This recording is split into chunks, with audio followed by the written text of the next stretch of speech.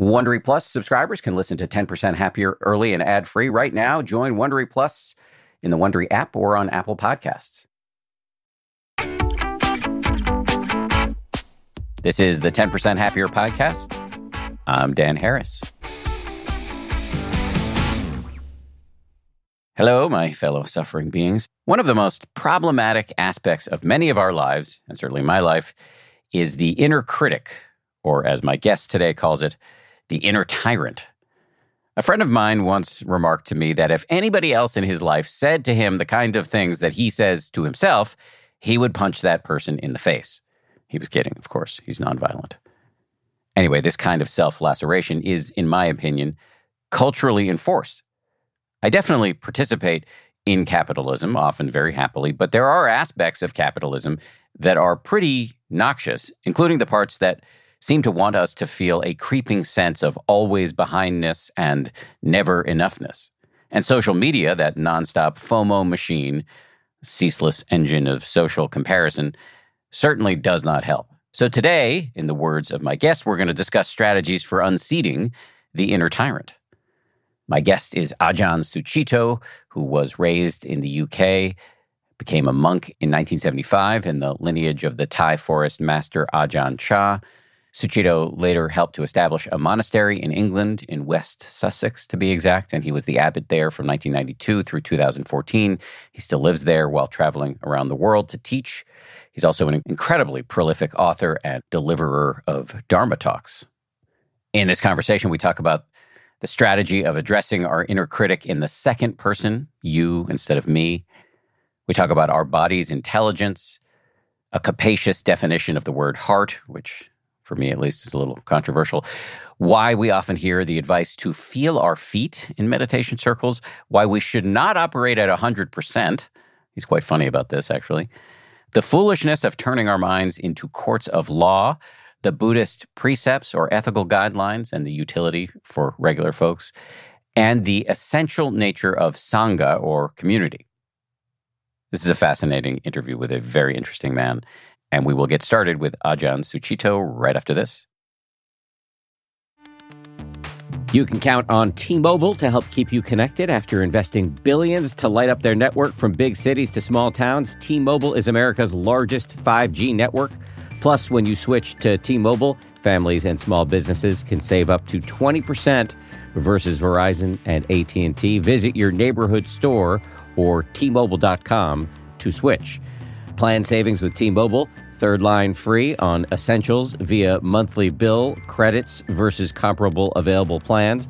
Plan features may vary. Credits stop if you cancel or change plans. Audible lets you enjoy all your audio entertainment in one app. You will always find the best of what you love or something new to discover. They offer an incredible selection of audiobooks across every genre, from bestsellers and new releases to celebrity memoirs, mysteries and thrillers, motivation, wellness, business, and more. I've been checking out recently is called Our Share of Night. It's technically, I guess, a horror, but it's definitely literature. I mean, it's incredibly well written, absolutely fascinating, and it really does rhyme with some of the themes that we explore on this show. I highly recommend it, although I'm only through the first 15-20% of it, but I highly recommend it. As an Audible member, you can choose one title a month to keep from the entire catalog, including the latest bestsellers and new releases. New members can try Audible free for 30 days. Visit audible.com/10% or text 10% to 500-500. That's audible.com/10% or text 10% to 500-500 to try Audible free for 30 days. Audible.com/10%. I love cats. I make no secret of that. We've got 4 cats. But here's the thing about felines. They poop a lot. You need kitty litter, and you need that kitty litter to do the job, which is why I'm proud to recommend Tidy Care Alert, which has long-lasting ammonia control, so your house or your apartment or your yurt or wherever you live does not smell like you have 4 cats or however many cats you happen to have. No judgment here. It's low dust and lightweight, which means no lugging heavy bags of cat litter up the stairs, and it's from the brand most often recommended and personally used by veterinarians. Tidy Care Alert uses color-changing crystals to detect potential concerns and help put your mind at ease. Let Tidy Care Alert help keep an eye on your cat's health.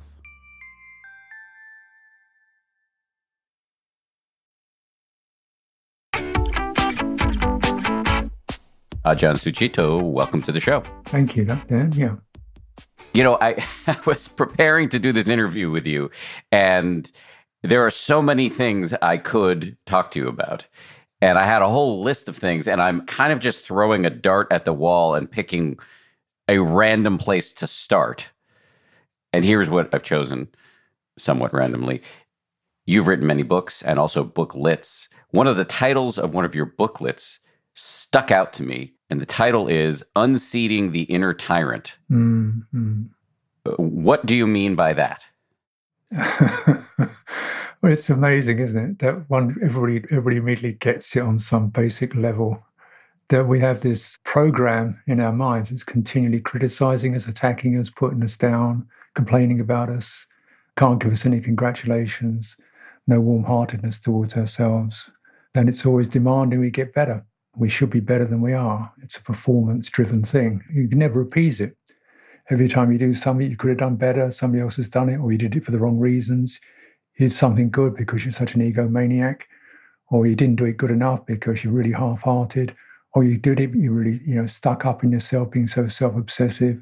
It's always putting you down or criticizing you and demanding you do something better, which you can never achieve. So that's the inner tyrant.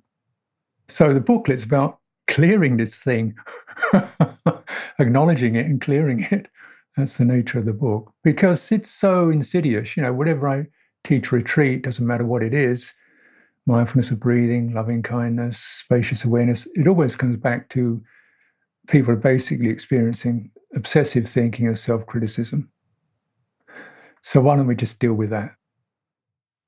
I'm surprised that you handled that in a booklet instead of a book or a series of books or the Encyclopedia Britannica. How did you tackle that in a booklet? I think originally it came from a talk, one talk I gave, which we sort of took out and fluffed up a bit. So I just tried to refer to essentially cultivating the qualities of goodwill towards oneself. And if you can't start with that, then your meditation is never going to work. If you're starting to use meditation as a performance, to get somewhere, then already you're off on the wrong foot. So I tried to keep it brief because basically nowadays, I don't know if people read long books. People really like to pick up something they can get through. It's purse-sized, that's what we find. So I try to keep it brief. How does one cultivate goodwill towards oneself? You start off feeling connected to the ground and to the space around you. Because we live in such a dislocated condition, we don't feel we're connected to anything naturally. You're connected to your job as long as they don't sack you. You're connected to your partner unless she leaves you. You're connected to something else because you're good enough. You're not naturally connected. You're not innately connected. You have to work to get connected. You have to be good to get connected. You have to be nice to get connected. Then you get the connections because of your efforts.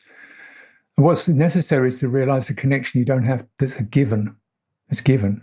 You do breathe, you do sit, you can sit on the ground, and you can just getting that and to feel you don't have to do anything apart from acknowledge and feel the sense of connection in your body. So you've got to get to your body. Basically, most of your mental stuff is very programmed, psychological programmed into performance and into trying to be somebody who's good enough. But your body isn't.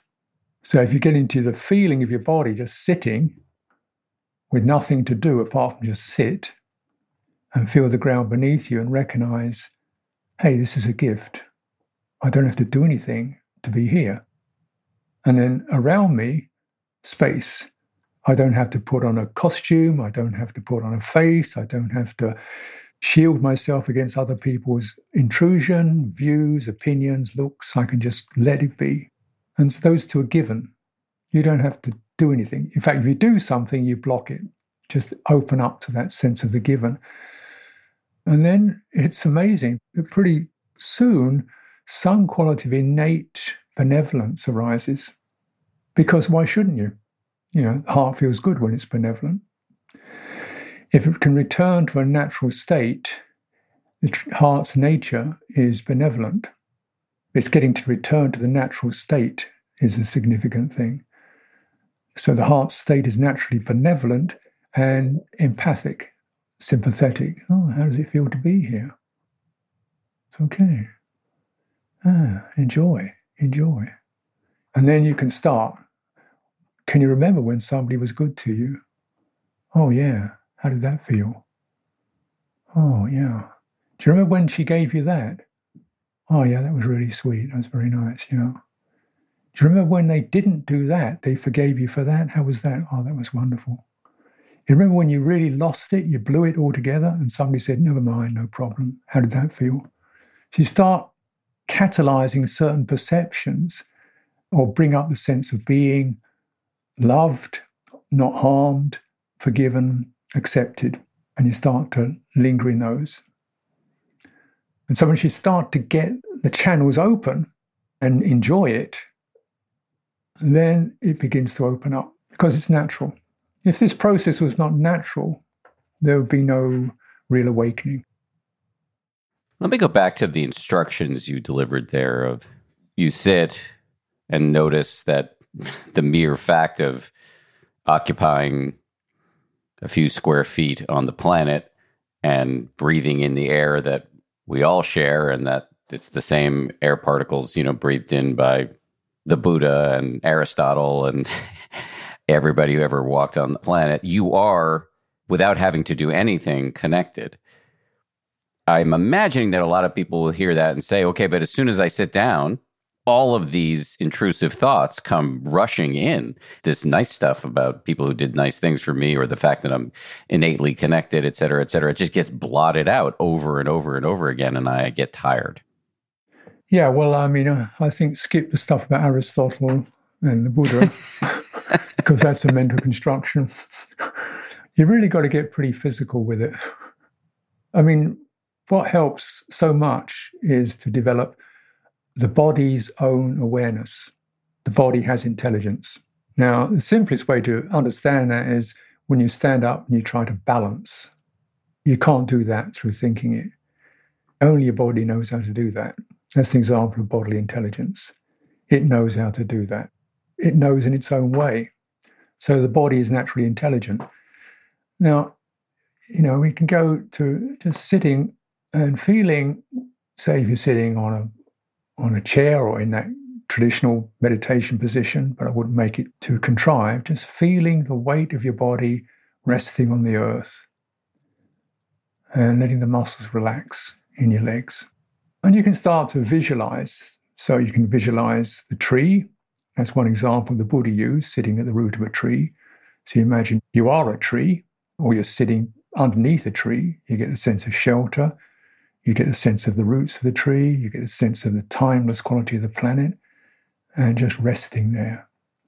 And then around me, it's space. No intrusion, no obstruction, nobody bothering me.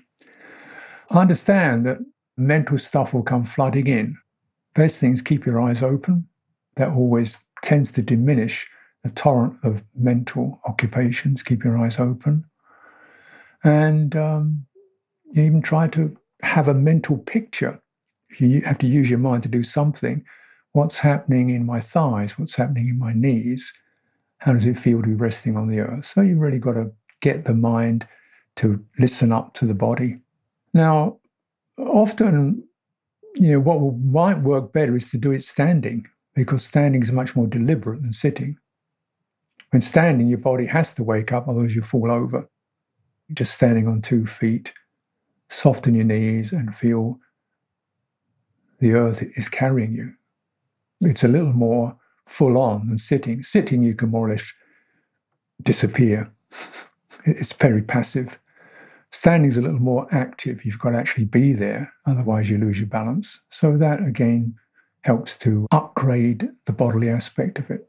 Staying with the inner tyrant for a second, what is the attitude you recommend we have given the relentlessness of discursive thinking, given that we are going to get carried away, often by obsessive self-assessment or self-criticism? To be very simple, call it you rather than me. It's a demon. The tyrant is a demon. Oh, it's a demon. So otherize this internal program. Yeah. You call it internal, but all you know is it's demonic. It possesses people. It drives people. It corrodes people. It sucks people's energies out. It does them no good. This one sounds exactly like me, this demon. Is a really smart character because he's taken my voice. But there's a particular incessant quality to it. It's attacking something. It's okay, if there's two of us here, the attacked and the attacker, they can't both be me. So I'll call the attacked one me because that's the suffering. The other thing I'll call, well, you. And then you say, what do you want, tyrant? What do you want?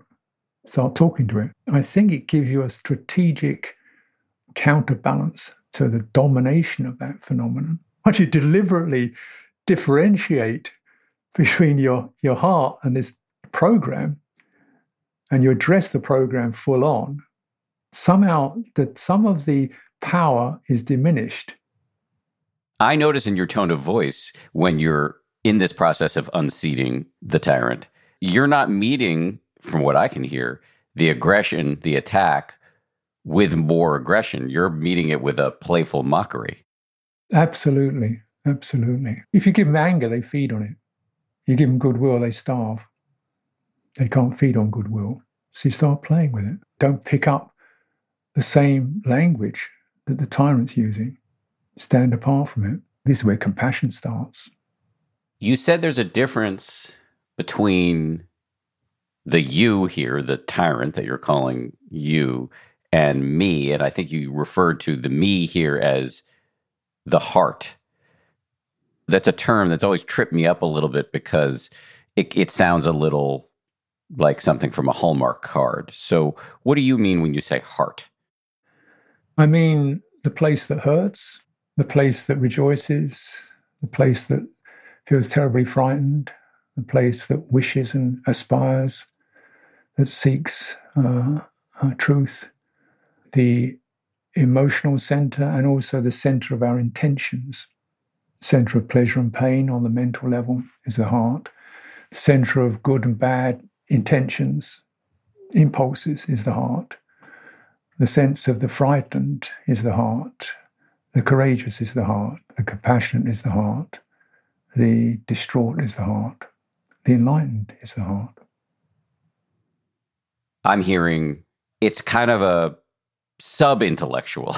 It's everything that's not the discursive thinking. Correct. It motivates discursive thinking because it's desperate and confused. So it's seeking some certainties. Give me some ground, give me some security, give me some happiness. So it triggers off all its thinking stuff with the idea that will do it. So this is called chitta. The Buddhist word for it is chitta.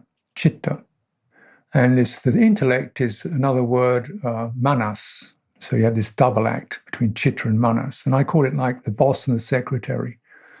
The boss is stuck in the office. The boss is saying, hey, I'm hungry, I want some. So the secretary rushes out, gets some burgers, runs back in. I don't like burgers. Okay. And rushes off, gets some ice cream, comes in, wrong flavor ice cream.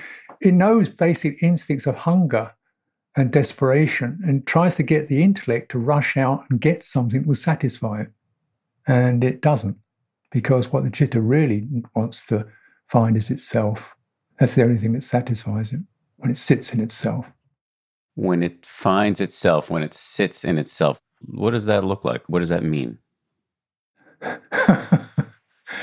It means that instead of attention going out to sights and sounds, instead of intentions going out to doing and making and arriving and challenging and defeating and becoming and avoiding, intentions relax, attention turns back to the quality of heart, which is then just pure knowing or awareness. So intention is that directive, that impulse, that searching that goes on. We want to do something, an intention happens. If it's even just to scratch my head, there's an intention, get rid of that pain, scratch the head, right? That's an intention. Some volitional message gets sent down the nervous system, get rid of the pain, give me the pleasure. And that's happening all the time in various forms. That's intention. Now, as we know, okay, you scratch your head, but then this itch comes up somewhere else. So, it gives a temporary appeasement of restlessness, but it changes. So then, okay, I want something else now. So your intention has to go off and find something else to arrive at this quality of satisfaction, freedom from stress. And all these strategies are circumstantial and temporary. The more that you cultivate meditative practices, what happens is your intention starts to shift towards, rather than scratching my head, why don't I just find myself being at peace with it? I'll try and work with that.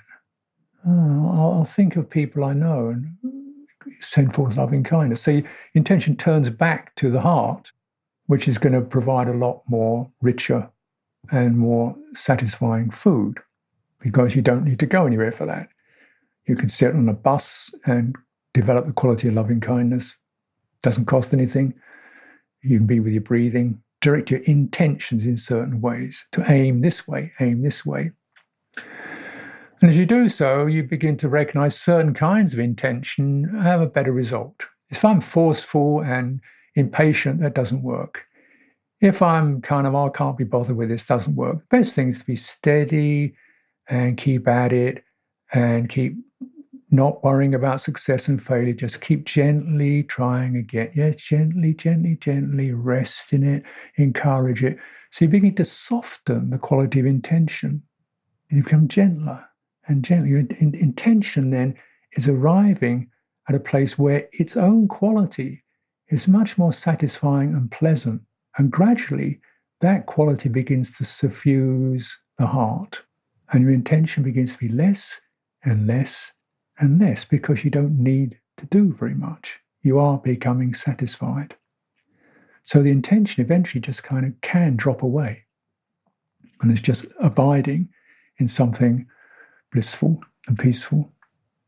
And that's citta. Citta removed or citta released from these outgoing compulsive reflexes, which we call enlightenment or awakening. This is not lightweight stuff. It's decades of practice, but you realize even just generally getting your intention to be going the right place and sustainable and making you feel a sense of dignity and comfort and hold your head up and getting a little bit less reckless, less feisty, less grumpy. This is good. This is good. 10% happier is beginning of 11% happier. 11% goes to 12%. You keep adding it up, it's going to fill that glass.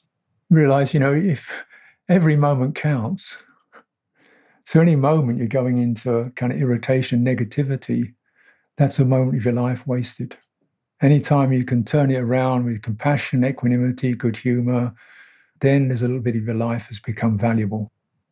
And it's just simple arithmetic, keep adding up the value and taking away the negative points. Coming up, Ajahn Sucitto explains the seemingly ubiquitous advice in meditation circles to feel your feet. And he argues, with no small amount of good humor, that we should not be trying to operate at 100% all the time. That's after this. The weather's getting warmer. Time to ditch my jackets and sweaters for shorts and tees. I used to waste my money on clothing that would only last one season. That was until I found Quince. Now I've got high-quality pieces that never go out of style that I will be wearing year after year. Quince has all the seasonal must-haves like 100% European linen shirts from $30, performance polos, and versatile flow-knit activewear. The best part, all Quince items are priced 50 to 80% less than similar brands. By partnering directly with top factories, Quince cuts out the cost of the middleman and passes the savings on to us. And Quince only works with factories that use safe, ethical, and responsible manufacturing practices, along with premium fabrics and finishes. I just made a big order at quince.com. I got 2 pairs of sweatpants that I've just had for like a week, and I already love them. I'm wearing them all the time. Sweatpants are a huge deal to me because I work from home and I want to look reasonably good, in front of my wife and stuff, but I want to be comfortable. And the Quince sweatpants do the trick. For me, the bottom line is they've got good-looking stuff at low prices. Not a bad recipe. You should go ahead and upgrade your wardrobe. Go to quince.com/happier for free shipping on your order and 365-day returns. That's QUINCE.com/happier to get free shipping and 365-day returns. Quince.com/happier.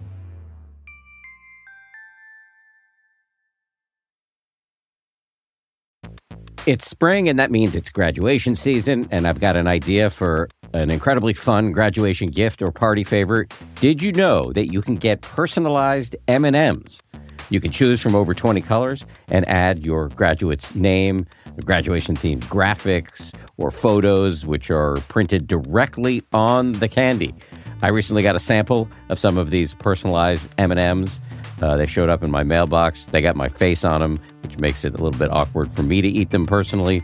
I'm doing it anyway. The M&Ms I got also include the words 10% happier, to which I have a deep attachment. I was kind of thrilled when I saw them. I was wondering if they were a gift from somebody on the 10th anniversary of the 10% Happier book. Turns out they weren't. They were a gift from M&Ms, who are now a sponsor of this show. So thank you, M&Ms.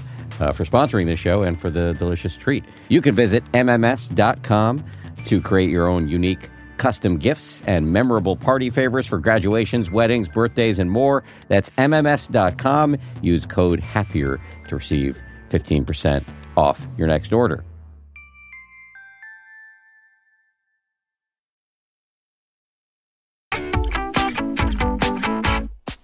Isn't it also true that the more moments of mindfulness, equanimity, friendliness, you're conditioning even more of that? Whereas if you're training the mind toward irritation, ill will, you're conditioning more of that.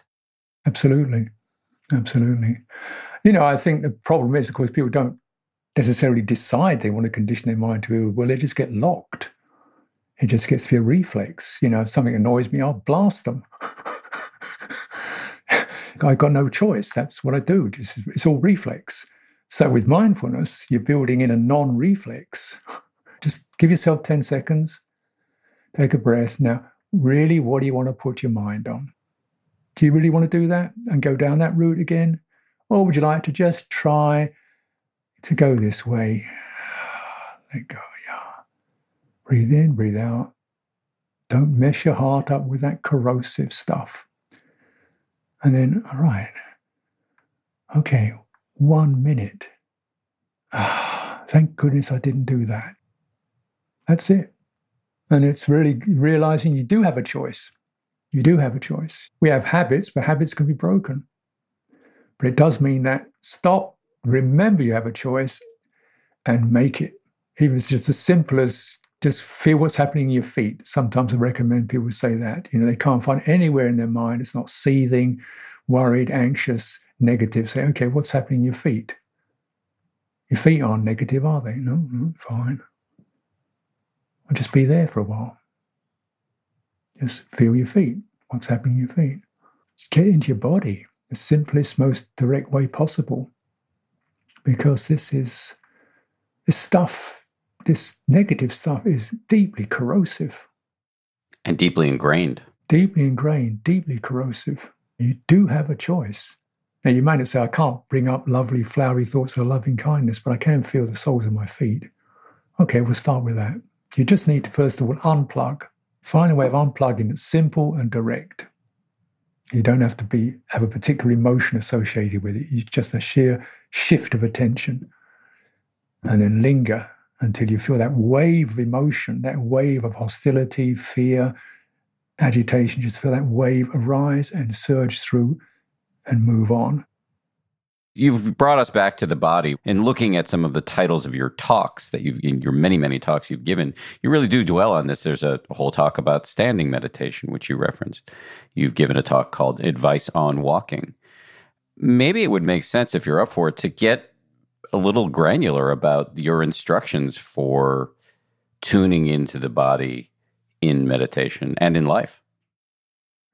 First of all, you've got to recognize that what you see is just your visual impression of your body, right? So that's one body. That's the visual body. Then you've probably got an idea of what you look like, which probably isn't very complimentary. That's your mental body. It's probably a suffering body. And you can recognize, say, when you're really angry, you've got a hot body, or you've got a body that's really bulging up in the head and your legs have gone. And when you're depressed, you've got a sunken chest body, right? And when you're frightened, you've got a tight gut body. And they're different bodies, aren't they? They're different experiences. You're looking at direct experience rather than the general idea we have of, here I am, I'm 5'10", I weigh whatever, 180 pounds, or whatever it is. That's an idea. Yeah, it'll work. But it's not where you live. Your living direct experience is the feeling body, isn't it? And that feeling body isn't just about physical sensations, which, yeah, that's part of it. A lot of it's about emotional and psychological pressures occurring, where you feel compressed, you feel tense, you feel relaxed, you know? So that's the body I'm talking about. You could say, if you like, it's neurology, neurological body. So let's just start to recognize, okay, well, how is it when I stand? What is this body when I stand? Sensations. There's something I call feet. Like, you don't need the visual appearance at all. Almost completely irrelevant. Sensations, okay, you get the sensations, those two pretty clear areas of sensation, which you call your feet. Yeah? Is that, how is that? They're kind of slightly vibrant and pressures, okay. And then anything else? Well, you can feel maybe, okay, the sense of the back comes in. You've got a spine. Upright. Yeah, you're upright. Okay. And what else? So now, just simplify as much as possible. So you've just really got that upright axis, upright sense, and you've got the sense of the ground beneath you. Okay. Right. Now, that's direct. You could be anywhere. You could be Hawaii, New York. It doesn't matter, because it's exactly the same in that sense. So you get stability in this. How does it get more comfortable in itself? I can feel those shoulders dropping. I don't need them to be tight. I don't need my face to be tight. So you begin to simplify until you get a very cohesive bodily impression. And then there's some space around it. There's that. Now, why don't I just relax allow myself to fully experience the space, which is wrapped around this form. The space means the absence of pressure, no intrusion, no achievement, nothing to become. Oh, breath has got stronger. At least I call it breath. It's that rhythmic tide I recognize flowing through. And that rhythmic tide, which I call breathing, has become more rhythmic, more steady, and perhaps it's slowed down a little. And how is that? How is that? Is that agreeable, disagreeable? How is that? How does it feel? What's it like to be with that fidgety mind? Well, okay, just invite the fidgety. You can be part of this. You come into the steady piece. Come on in, you're welcome. Let me breathe into you. Let me breathe through you. And then you might notice subtle things like, how long should I do this for? Am I supposed to do this for half an hour? Will it be difficult? And it's just, that's worry. Feel that energy, breathing in, breathing out. So use this body as a grandmother and just inviting, including, steadying all the inner agitations and unevenness to settle in. How is that? I think that is a recipe for unseating the inner tyrant, at least temporarily. Yeah. He finds ways back in, but that certainly throws him off guard for a while. After a while, in my own experience, sometimes I can notice the wiliness of my inner tyrant, or maybe it's inappropriate to even call it mine, but the inner tyrant as I experience it, I can notice the wiliness and just be impressed and laugh at it. That was clever. Well, whatever's necessary, really, but just to get some perspective on that. I think the other element to just keep as a kind of fundamental tool is, how do you feel with this? Just that question itself is already loving kindness. How do you feel?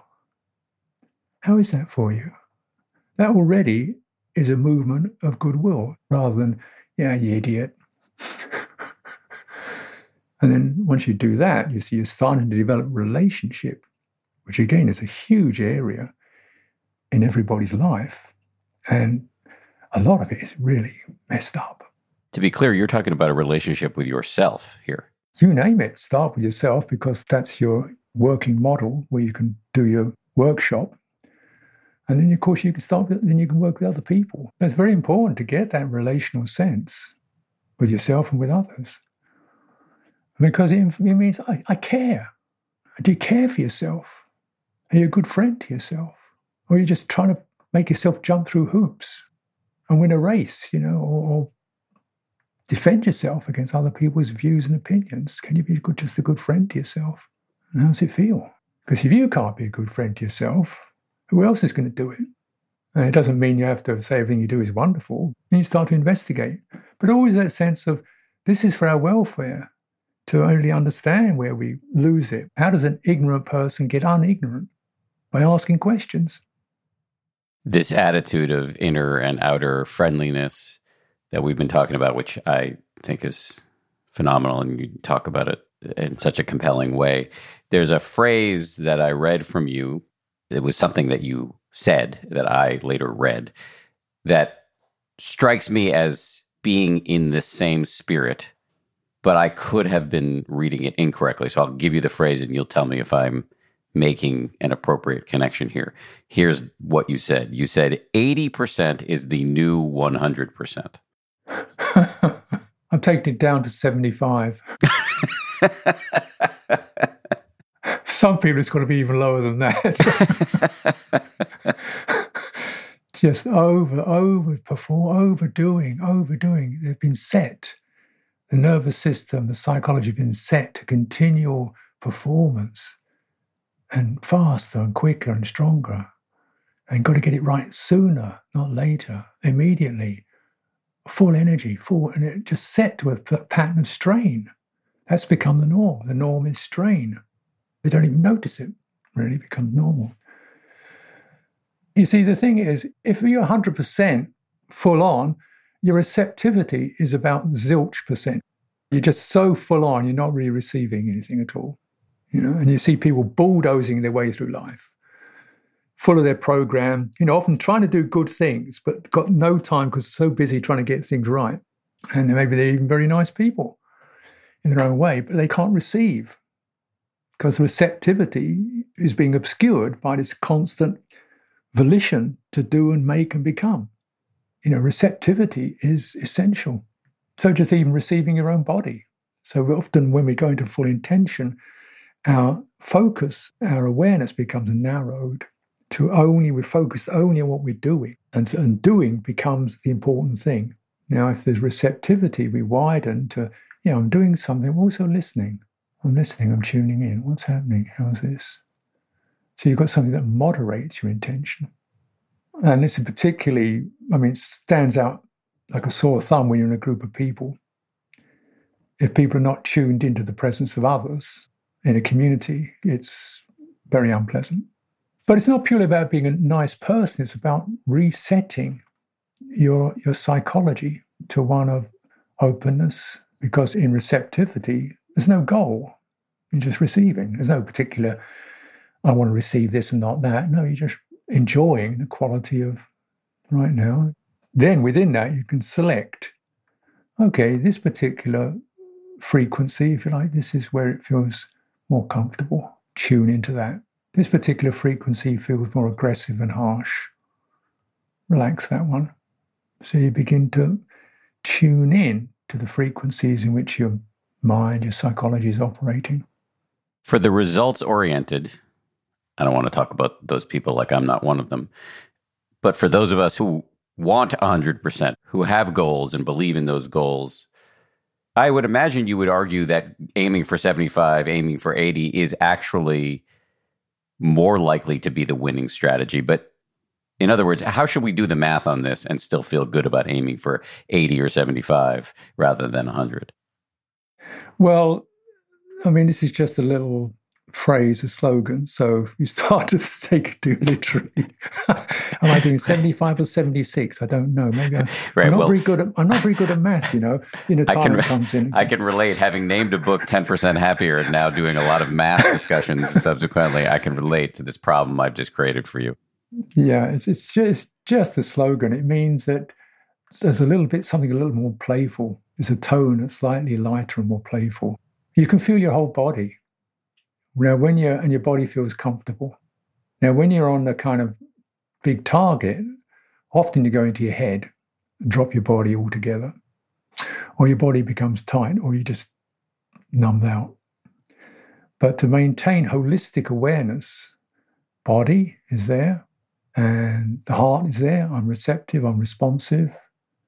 I can decide, I can determine where I go, and I'm clear. There's some clear mental faculty there. So the whole thing is there. To keep the whole thing as you sit, as you walk, keep the whole thing. And then you'll find there's a balance that occurs by itself. It's natural. There's a balance. When you get the whole thing, the system balances itself. When we go into imbalance, what happens is one aspect, generally the thinking aspect, takes over and it becomes 80% thinking. No, you don't need 80% thinking to walk up and down. You need 5% thinking. So, yeah, you can think a bit, but 5% is plenty because all you can do is walk up and down, you know. So get the whole thing. Body, space around you, the earth beneath you, that's part of walking. You can't walk, there's no earth beneath you. Feel the space around you. You can't walk, there's no space around you, so be aware of that. Body moving through the space around you, the ground beneath you. Okay, that's the most important bit. The heart, interested, receptive, gentle. Work on that. Just a little, steering. And, but I've emphasized the body because until you got into the body, it's unlikely that you'll really have the heart. And this is deeply sad. It's not that people don't have hearts, but they shut off because their heads take over. You've got to calm into your body before you can shake off the domination of the thinking mind. And then the heart starts to peek out. Peek out, how are you doing? Oh, I'm feeling, how is it? Is it okay to be here? Yeah, it's okay to be here. You don't have to be that good. Just show up. You don't have to get anywhere, just show up. Nobody's going to blame you or ask you for results. Just show up. Show up in your life. And you won't regret it because that heart always tells the truth. Even if it tells a truth. It tells you you're frightened. It tells you you're desperate. Doesn't necessarily tell you comfortable truths, but it will tell you straight. And your thinking mind will say, oh, it's so-and-so. It's because of their fault. And so-and-so never respects me. And after all I've done, yuck, And you'll say, look, all that stuff, look, get it down to one word. And that will straight to your heart. What's the one word? Fed up. Angry. Okay, you got it. You nailed it in one. Forget all the details. You're angry, you're upset. Okay, how's that? Not very nice. Okay, how's it like to be with that? It's a bit difficult. So what's necessary now? Just take a breath. Tell me more. Nobody ever responds. Yeah, tell me more. Tell me more. Tell me more. Whereas you could spend hours going into your head, tribunals, mother, father, boss, friends, family, wife, partner, husband, whatever, the wrongs they've done me, the wrongs I've done them, the mess the world's in, and you can be there forever. And you can be tribunals and executing people and blaming yourself, and cursing God, whatever. And you spend a whole lifetime in that law court dishing out punishment. But you want to live in a law court? I'm laughing because I've been living in a law court a lot recently. So seeing how foolish that strategy is. It's challenging not to get depressed and angry. And then you think, okay, right now, is this going to do you any good? What's needed? Take your precepts about harmlessness, determine harmlessness, determine honesty, stand on it, breathe it in. I am harmless, I mean no harm. Breathe it in, breathe it out. Embody it, I mean no harm. True, true, true. I will tell the truth. I will try to tell the truth. True, true. Okay. Take a stand on something you've got some say over. And feel it, and feel it. So these aren't just ideas, Harmlessness, just a sense of, the urge to revenge, trash somebody, get even. Oh, this is ugly, painful stuff. Feel the quality of harmlessness. Just that one precept alone would save this planet if we really, really took it seriously. Coming up, Sucitto explains the Buddhist precepts, and he makes a case for the importance of Sangha or community right after this. Hey, Dave. Yeah, Randy. Since we founded Bombas, we've always said our socks, underwear, and T-shirts are super soft. Any new ideas? Maybe sublimely soft. Or disgustingly cozy. Wait, what? I got it. Bombas. Absurdly comfortable essentials for yourself and for those facing homelessness. Because one purchased equals one donated. Wow, did we just write an ad? Yes. Bombas. Big comfort for everyone. Go to bombas.com/Wondery and use code Wondery for 20% off your first purchase. This podcast is supported by FedEx.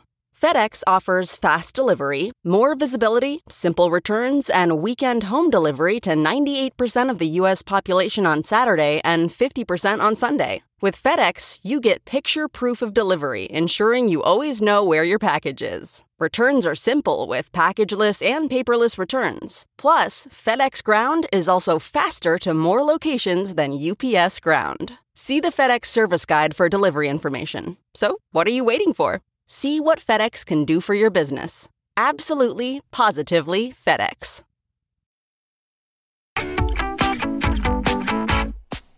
Can you describe the precepts for people who might not know what you're referring to?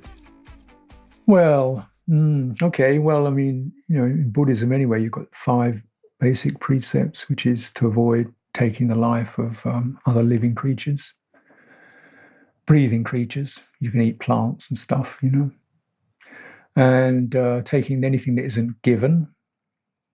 So there's no sort of surreptitious dealing, swindling, fraud, even taking up people's time, make sure you're always, have I got time? Is it okay for you? Yeah.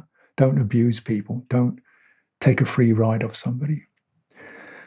Lack of sexual abuse, sexual respect, not just using people. It's got to be mutual, consensual, heartful, refraining from harsh speech, cursing, swearing, lying, gossiping, backbiting, slander, mindless babble,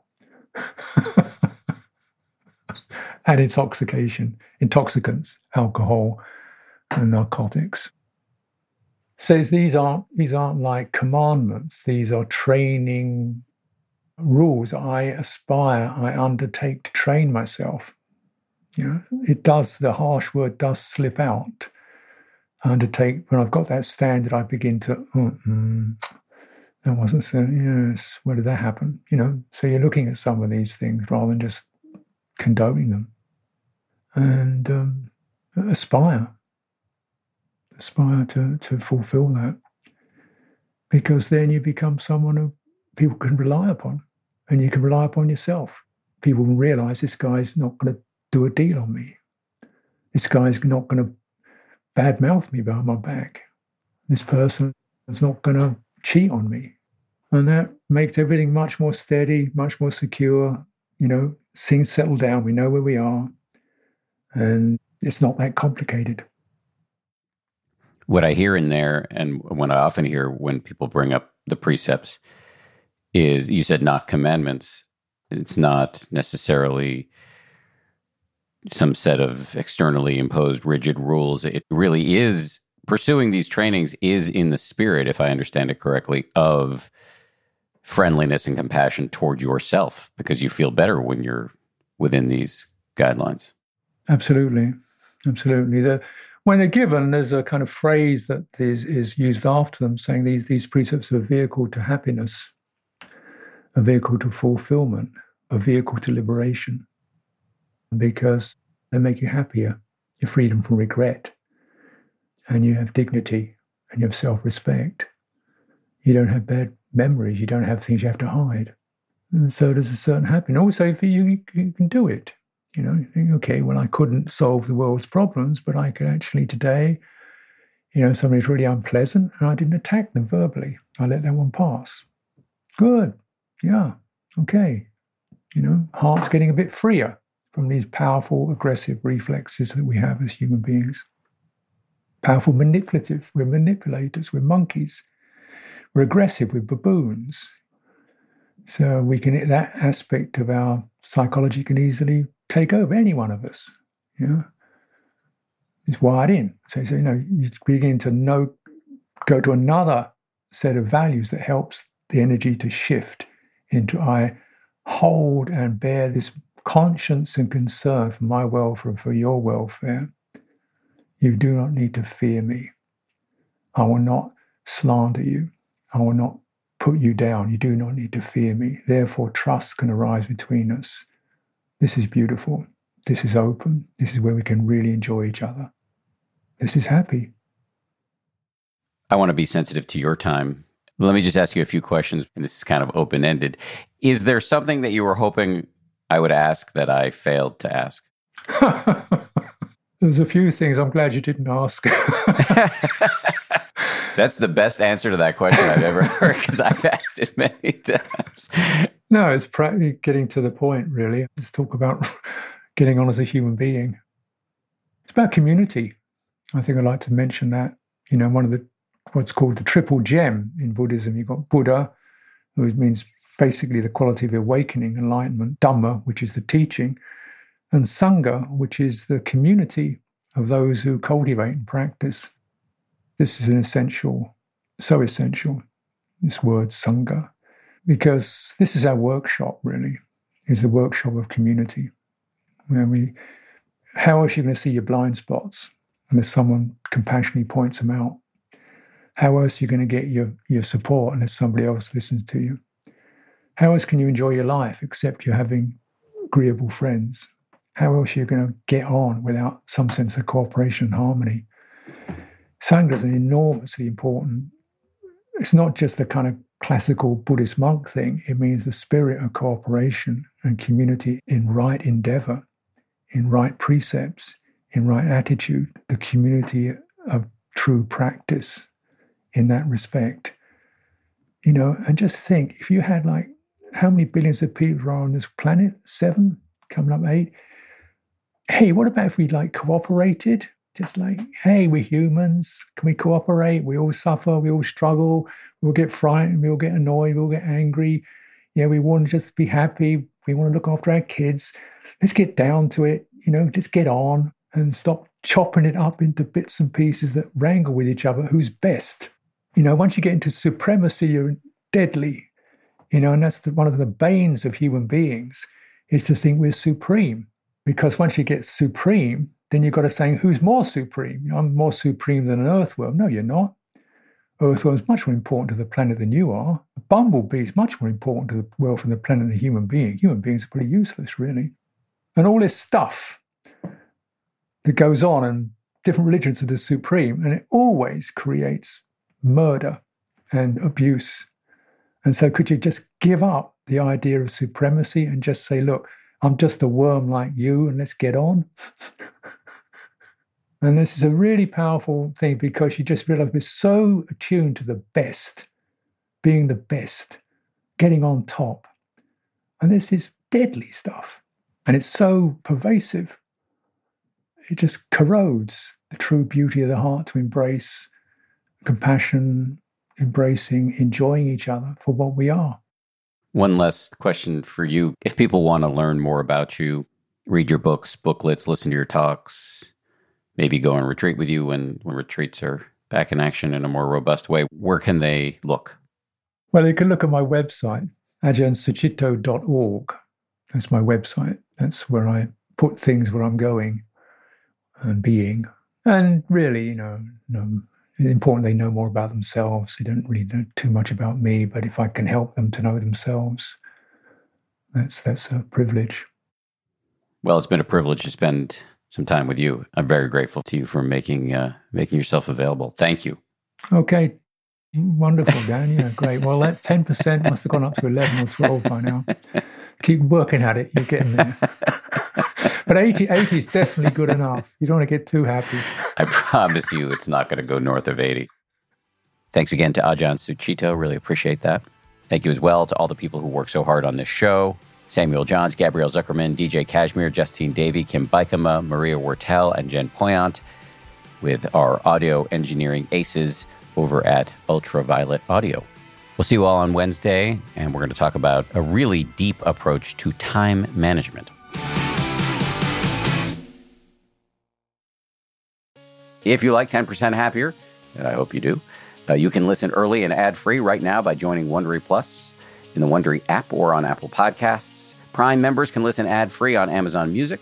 Before you go, tell us about yourself by filling out a short survey at Wondery.com/survey. I'm Shimol Yai, and I have a new podcast called The Competition. Every year, 50 high school senior girls compete in a massive scholarship competition. I wouldn't say I have an ego problem, but I'm extremely competitive. All of the competitors are used to being the best and the brightest, and they're all vying for a huge cash prize. This will probably be the most intense thing you've ever gone through in your life. I remember that feeling because I was one of them. I lost. But now I'm coming back as a judge and also a kind of teen girl anthropologist. Because if you want to understand what it's like to be a young woman in America today, the competition's not a bad place to start. Hopefully, no one will die on stage tonight. From Pineapple Street Studios and Wondery, this is The Competition. Follow The Competition on the Wondery app or wherever you get your podcasts. You can listen to The Competition early and ad-free right now by joining Wondery Plus. For more than 2 centuries, the White House has been the stage for some of the most dramatic scenes in American history.